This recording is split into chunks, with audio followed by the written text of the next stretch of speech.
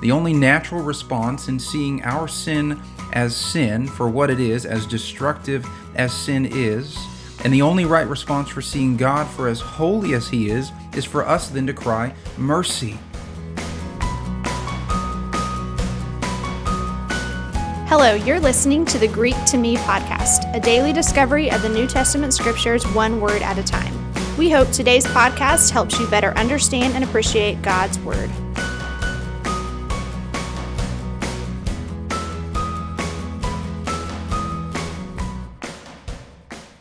Hi, it's February 23rd, and today's word is Elios. In 1 Timothy 1:16, Paul writes, "But I receive mercy for this reason, that in me as the foremost, Jesus Christ might display his perfect patience as an example to those who were to believe in him for eternal life." The word I want to draw is the word mercy. The word Elios in the Greek means mercy, compassion, to feel pity or sympathy for the misery of another. I like how the Merriam-Webster dictionary defines mercy: to be lenient or compassionate in your treatment, especially to an offender or to someone subject to one's power. This is certainly the way the Bible speaks of God's mercy. Because of our sin, we are offenders, lawbreakers, and He has the authority, even the responsibility, to punish us. A just judge must punish evil and disobedience to the law. And as we know from Scripture, all have sinned and fallen short of God's holy moral standard. So it's a really good thing for us that our God is not just. He is also merciful. This is the character trait Paul describes Jesus as being so eager to display to the world. God's mercy in the form of patience and forgiveness and salvation is what Paul is talking about here, and his experience with those things because of God's merciful treatment to him. Paul is right. God's desire to show to the world his glory means that he is showing all aspects of his character. And while he would be perfectly just and justified by creating us all and staying in heaven and in the comfort of his heavenly throne giving us all what we deserve, he has more to him than just his justice to display to us. He is also perfectly merciful. And so he can be both just and merciful, the same way that Jesus is described as being full of, quote, grace and truth. And so God, in order to put the full range, the entire spectrum of his character on display to angels in the lost world, all of creation, he withholds what we deserve from us, the just punishment that we deserved. But to remain just, no sin could go unpunished. So he makes a way to forgive sin and save us by redirecting his just wrath towards sin to Jesus, who drank the cup of our wrath, as Isaiah 51 puts it. He endured the crushing weight of the sin of all who would believe. What radical mercy. In Acts 28, Paul and a boat full of people who were shipwrecked on the island of Malta. And as it turns out, they could not have been shipwrecked on a better island. These Maltese people are quite hospitable and generous, moral people, and they host these castaways for 3 months, and they host them well.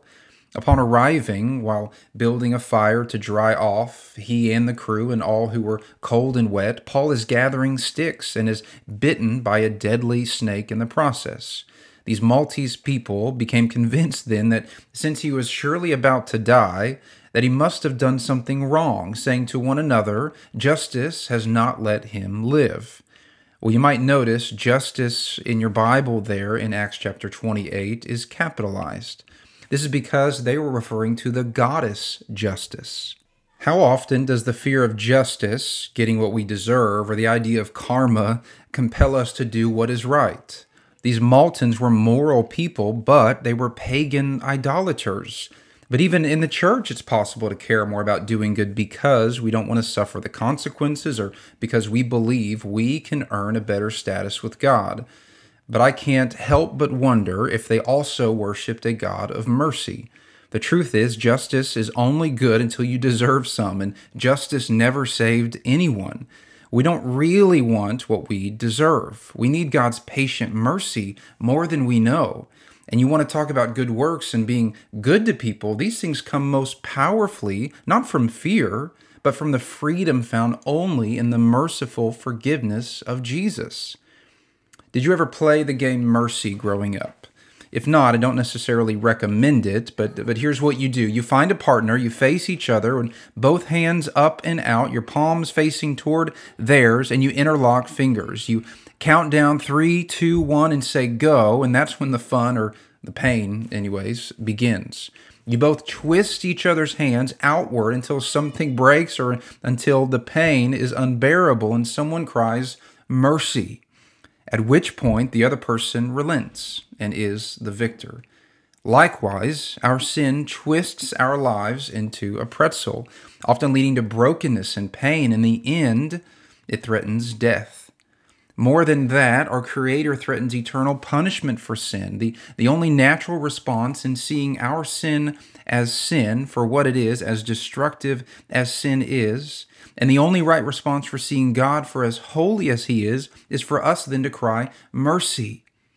And our patient, loving Heavenly Father is quick to relent and to forgive us on account of all that Jesus has done. And so if you're a Christian today, you have been shown radical mercy. If you're not a Christian today and you have not trusted in Jesus' life, His sacrificial death and resurrection for your forgiveness, you're breathing today, and that is an evidence of God's radical mercy to you. God is currently, as we speak, showing you such great mercy and patience by not punishing you according to your sin at this very moment. Take full advantage of this merciful moment. Repent of your sins, trust in Jesus, and follow Him, and enjoy the gift of salvation, peace with God, forgiveness, and eternal life. One day His patience will run out, and He will punish sin. My prayer then for you, if you are far from God, not a believer in Jesus Christ, my prayer for you is that you can say with the rest of us, and along with the psalmist in Psalm 116:1, I love the Lord because He has heard my voice and my pleas for mercy.